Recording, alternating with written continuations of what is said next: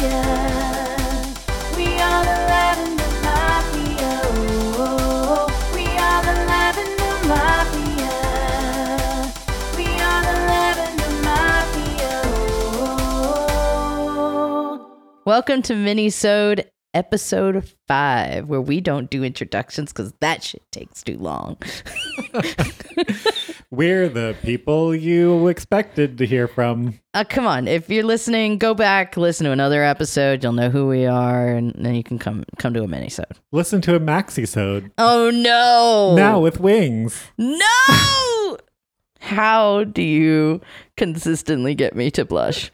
Like, I don't blush that easily, I feel like, but you consistently press that button. Ours absorb more fluid No! than the leading brands. I've absorbed a lot of fluid. Oh, jeez. Okay, what's our topic here? I can't stop. I can't stop this train. So Twitter's a thing. What is this Tweeter? Tweeters. It's just like social media platform that's been around for like a little bit, just a little bit. I've recently, I will admit this, for the longest time, I have said no to Twitter. Like, I've had an account, but I've like really done nothing with it ever. Mm-hmm. And in the past like month or two, I have found solace in Twitter for posting about poly life or for posting about anything that I'm actually feeling. It's like I found the spot that actually works for me when it comes to Twitter. Awesome. And so I've been following all my other queer Christian peeps, and that's been kind of nice because there's so many of you all out there on Twitter, on the Twitter. I didn't know until recently. And one of our friends and frequent listeners, Jenna DeWitt, tagged me and you in a post, and I thought we should talk about it. Let's do it. So Crystal posted, "Where are my NB and gender nonconforming people at? What led you to realize the gender binary was not for you? In what ways did the binary feel wrong?" And then Jenna replied, "Jess and Jack talk about this on their podcast, Lavender Mafia. Not one to listen with the kids around, FYI. That's I feel like she read us for filth." It's true. We have filthy mouths like sailors. I was like, damn, Jenna, she not wrong. And she also calls out my buddy Matthias Roberts, who has had some amazing trans and non-binary and GNC guests on Queerology Pod. Queerology Pod's pretty great too. It is. And I wanted to dive into that question that Crystal poses, the many questions, because we did have an episode on gender because you and I, being genderqueer, non-conforming folks, of course we did our like literal third episode of Lavender Mafia on gender. And then I think like episode 8 or something is about like gender expression or something like that. Yeah. So how can we answer these questions? Like, let's readdress the issue. Yeah, those are good questions. The first question's more like, yo, where my MB and gender conforming folks at? Like, that's like right here. Okay, there we go. Right here. The club, Trader Joe's, Starbucks. So true. Honestly, LA, like I've not really had nearly as many. And then randomly, I was in Alabama with it wasn't random that I was in Alabama with my girlfriend, but randomly I saw and experienced a lot of gender nonconforming folks there, including my girlfriend. So I was like, all right, Alabama, that's cool. Let's give you one good thing. Good for her. I know, right? Good for Alabama. Right now, they're not getting the good news. But for sure. So what led you, Jack, to realize the gender binary was not for you? I think at some point or at some level, I like always knew it like down deep in my lady parts. Like I've talked before on the pod about how like some of my earliest memories are of being gender policed by like the men and boys in my life. Like the gender binary never felt like it was for me. I learned to pretend like it was because gender conformity is rewarded and gender nonconformity is punished. I didn't even learn how to do that. So kudos, I guess, to you. Should that be rewarded? She's an actress. I just feel like my gender nonconformingness is what like told on my queerness. If I ever audition for like any sort of acting role and they ask for relevant experience, I'll tell them like, I convinced people that I was straight. And they're just going to give me the part on the spot. Yeah. Because I'm so fucking queer. You are. So I can't even imagine. Like, I've seen old pictures of you and I was just like, who is that? That is not Jack. I mean, I looked like I was in a high school production of Heterosexual Musical. You looked like you were applying for the lesbian role. It was way over the top, like cishet to the point of satire. Mm-hmm. Which like happens when you, one, are trying to like make up for not being it. And two, when you can only do it poorly because the rules make no sense to you. So I looked like if an alien like came to Earth and wanted to dress it as a heterosexual for Halloween. That's kind of accurate. Well, first of all, I'm thinking to myself, like, first of all, gender is bullshit. And I think that Amen. most people don't feel like they fit whatever media and society has told us is specific to our gender. Mm-hmm. Like, we all in some way or another are like, oh no, that doesn't really fit me. Like, Right. it's not the majority of people who go, I fit all of the criteria of gender. I love all the things about this gender binary, right? But for me, I mean, like, literally since I can remember, like you were saying, I've always been just like didn't feel like a fit in the box that was given to me, and was definitely a tomboy and loved to wear, traditionally boys' clothes. And that's what I felt most comfortable in. I ripped so many dresses that I know my mom spent money on, and tights while climbing trees. And so, yeah, it was definitely a first sign of not really fitting into the gender binary. But it took me a long, long fucking time to like realize that I could choose something different, be something different. And be okay with, because for a long time I held on to this idea of like, this is what a woman looks like. And recently I saw in a Butch Fashion Club on Facebook that I'm a part of, that I really love, but also has some like every now and then some turfy shit comes into play. Oh, gross. From older queer women. And it wasn't intended this way, but this 60-something-year-old woman like made a post about like always being transed. I didn't even know that was a fucking word. And it was basically like her frustration in being asked if she was trans, if she was non-binary, and how she's allowed to be butch and a woman. And I was like, can't this be something we express celebration about? That like we can be like given like the opportunity to tell people, actually, I go by she, her pronouns, not they, them. But thank you for asking. Right? I don't know. So it was a weird... God forbid she should be given the compliment of being assumed to be trans. Right. Have you met us? We're awesome. Thank you. I was like, wait, so you want people to assume your gender, even though you're expressing outside of the gender binary? That is very confusing to me. Yeah, that's a good point. That doesn't make any sense. Right? Like, what if we just did less of assuming people's genders just across the board? Just across the board. And that's like, for me, I I remember feeling like, hey, a woman can look like this too. Mm-hmm. And it's true, I am a woman, but I'm also non-binary. And Mhm. that was a huge, huge like transformation for me in my mind, was coming to the terms of I can be both gender queer and also call myself a woman Mm-hmm. proudly. That was huge for me. Mm. The next question that Crystal asks is, in what ways did the binary feel wrong? Which we're kind of talking about right now.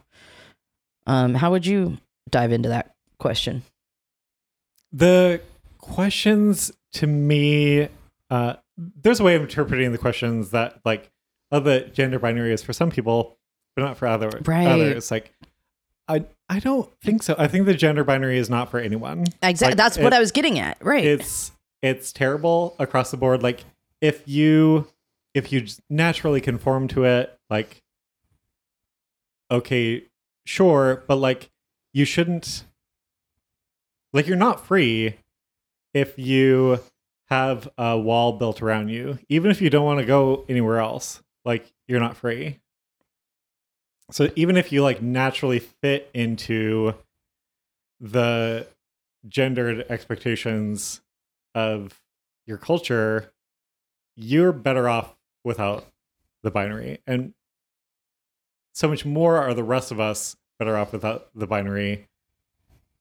Those of us who are punished for not naturally fitting in.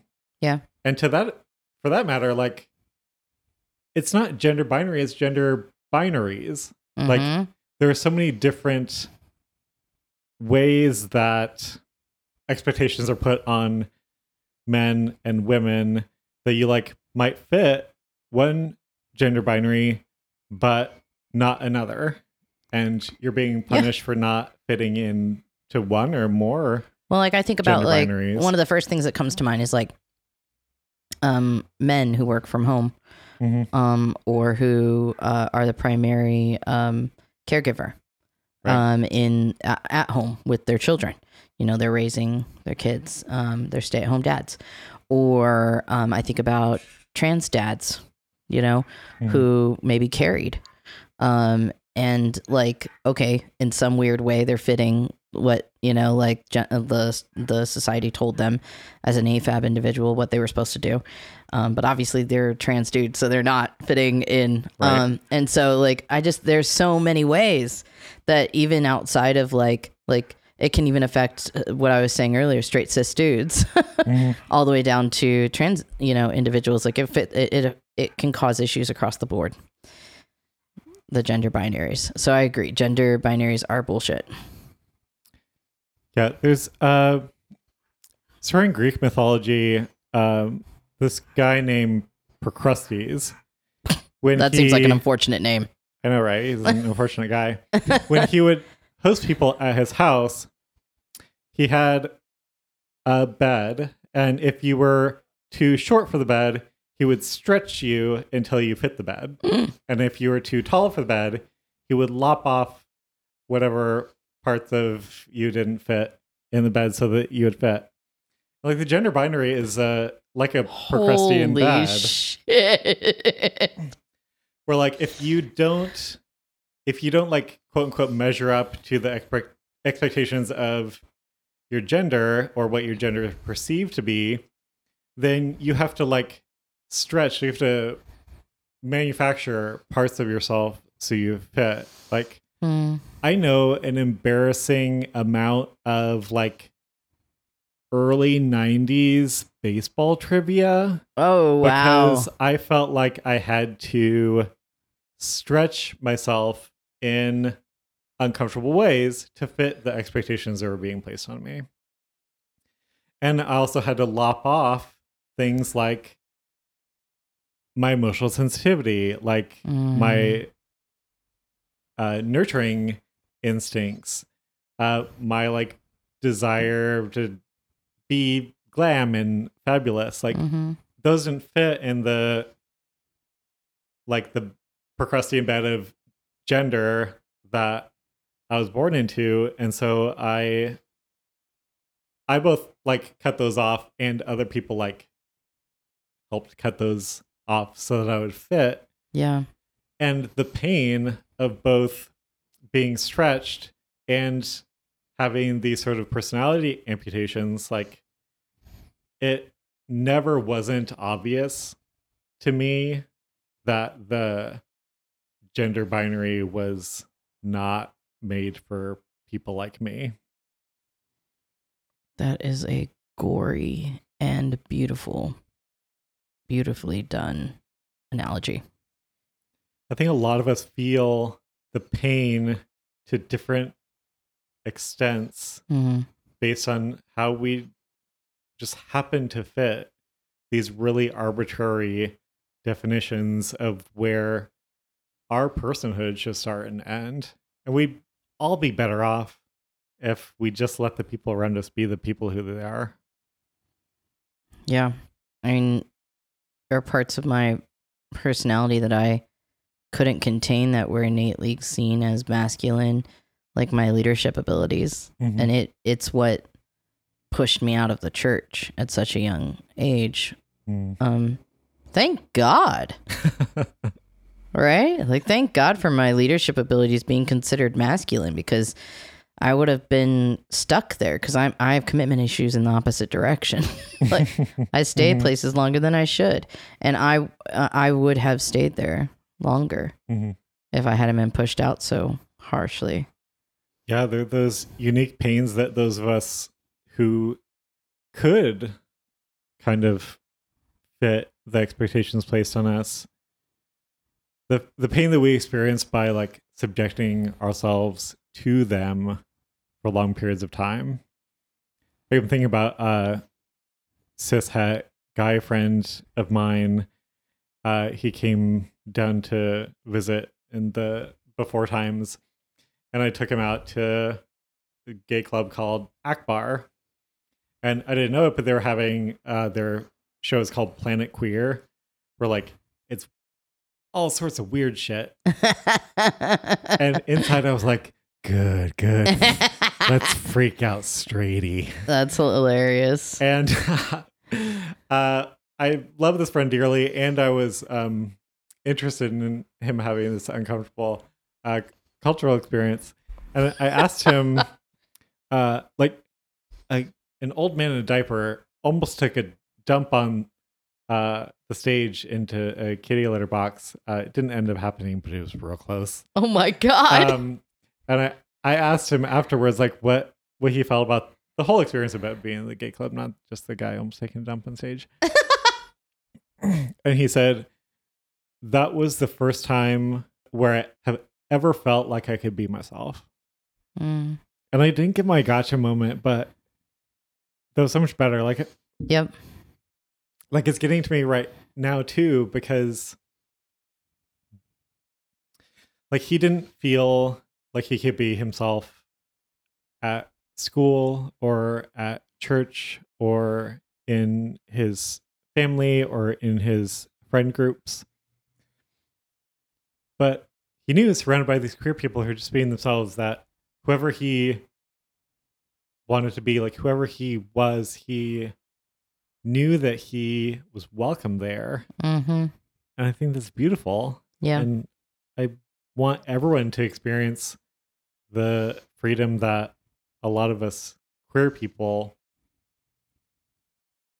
have had to fight to get to experience. Yeah. It is one of the beauties of a lot of queer spaces is having that freedom to really be who we are. I think it can be hard in certain queer spaces to express ourselves as really, really, really genuinely like gender nonconforming, like just for older queers who fought really hard for certain labels. But yeah, it's a beautiful thing to experience, and I hope and wish that for everyone. You know? Yeah.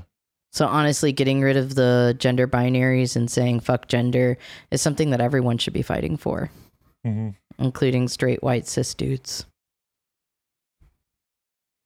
So that's our thoughts on gender binaries. What do we think? Good? Yeah, let's burn it all down. That's our vote, Crystal. We want to burn it all down. If you ever come across something online that you wonder, what would Jess and Jack like spout off about this, tag us in it. Please. And if we see it, we'll do a mini-sode about it. Yes, I would love that so much. Y'all have much better ideas around topics most of the time. Mm-hmm. We've gotten so many good ideas from our listeners. We love it.